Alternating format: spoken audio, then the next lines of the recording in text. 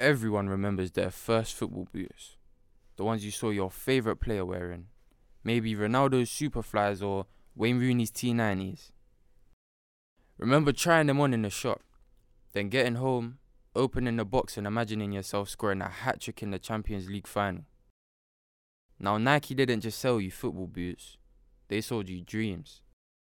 If somebody had told me back then that they could be a $2 billion football business, you'd have been hard pressed because you couldn't see it from where you were.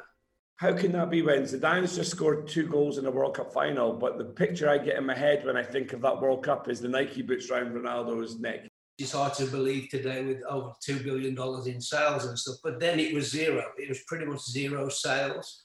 So they ranked you accordingly in terms of, of your priority for the company, and it just wasn't there. This is the story of Nike, a story of success and resilience. This is The Boot Room.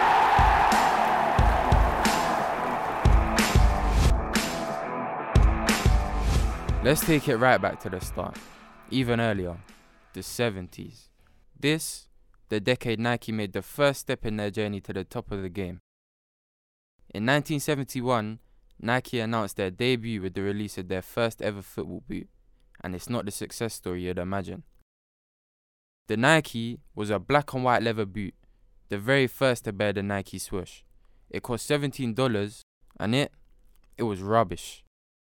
Now, we all know nothing's perfect in the beginning, but for Nike, this may even be an understatement. The boot could hardly endure anything but sunny weather. It practically fell apart in the rain. And I'm sure as you can guess, it wasn't long before Nike put football to one side and continued their focuses on the sports they were already known for. But they'd be back. After disappearing for a few years, Nike made their return to football in the late 70s. This time, they were ready for the game. But they needed to play it safe, and so they did. To begin with, Nike signed an equipment deal with their local team, the Portland Timbers, in 1978. Over the next 2 years, Nike would go on to sign deals with 10 local associations and almost 40 players. In 1982, Nike signed a footwear deal with Aston Villa. This was the first ever footwear deal they had with a European team. The same year, same Villa team and the same footwear found themselves playing against Bayern Munich in the finals of the European Cup. Villa still hanging on 0-0. Mortimer, Shaw, Williams prepared to adventure down the left. There's a good ball played in for Tony Morley. Oh, it must be! And it is! Peter Will!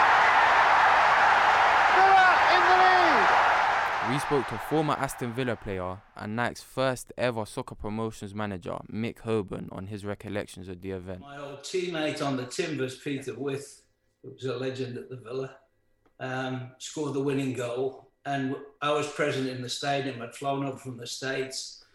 Our local guy in the UK, Tony Penman, again, had gone to the Villa with a proposal for a footwear contract. They'd accepted it. And so they were literally the first club in Europe to do a footwear contract with the players group. So in Europe at that time, we had multiple clubs at lower levels, amateurs in Scandinavia, semi-professionals, and we sponsored a few individual players, but the Villa were the only club to have a team footwear contract. So if you imagine the European Cup or the Champions League of today, picking one team, sponsoring that team, and lo and behold, then that team wins, wearing your products, it was just like a jackpot. And especially since the goal was scored by my old Timbers teammate. So, I had a personal connection, having played with the Villa. I knew Peter well. It was the only team we sponsored for footwear. And then to win on the night and to win against Bayern Munich, who were the symbol of Adidas. So if you think about Adidas today, you think about the German national team and you think about Bayern Munich. Well, for them to beat Bayern Munich and the three stripes was just, and the two of the more senior guys at Nike had made the trip over as well. And at the end of the game, Levi, I remember him turning around and going, I started to say, how the bloody hell is this happening, It was just like gold dust. And gold dust it may have been. From here on, it was nowhere but up for Nike. The very same year, Scottish footballer Steve Archibald became the first player to ever score a goal at the World Cup wearing Nike boots.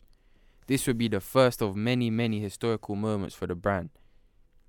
This would be the first of many, many historical moments for the brand that would soon dominate football. Here, we have big-time football boot collector and specialist Derek Lyon to tell us more. For me, Nike really started hitting the scene, like all brands, about 1994-ish. Nike brought the Tiempo out in 94, and the Tiempo was a massive step forward for them. 1994 saw Brazil play Italy for the World Cup title. With 8 of Brazil's players in Nike boots, this was a huge step for the company. But was it enough? I was at the 94 World Cup final working for Umbro. We were sponsoring Brazil in the final. We were confident. They wore Umbro in the final, and that was... But we knew after that, Nike made it clear they were coming guns a-blazing. And they had a very simple strategy. It was basically pay 4 or 5 times more than anybody else was paying. If you were paying 1 million, they give you 4. If 2, they give you 10.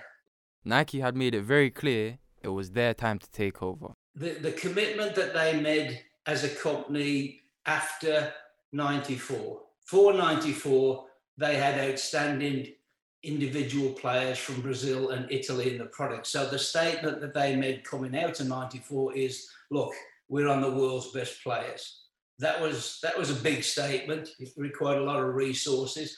The product was worthy of that at the time. So they've made up speed from the late 70s when I was there to 94. That was sort of the tipping point. And from that point, they basically put all of their resources against the soccer business, and they had not done until that day. In 1996, Nike really set their name in stone by signing a deal with the Brazilian Football Federation. The following year, they would then become the first ones to create a synthetic football boot. I mean, when you go back to 98, when they released the Mercurial, it was kind of generally regarded as the first ever speed boot with the synthetic upper on it and stuff. Up till then, boots had been mainly leather. Over the next 15 years, well, you know the story. Arsenal, followed by Brazil, followed by Barcelona. They even signed not one but both Ronaldos. Nowadays, Nike has a player in every league in the world, from Sunday League to the Prem. They make on average $1.7 million every year off general football sales. They are now considered the biggest football company, and with a value of $36.8 million overall, they're by far the most valuable sports brand in the world today. They've come a long way from the boots that fell apart in the rain. I guess you could say Nike really got their time in the sun.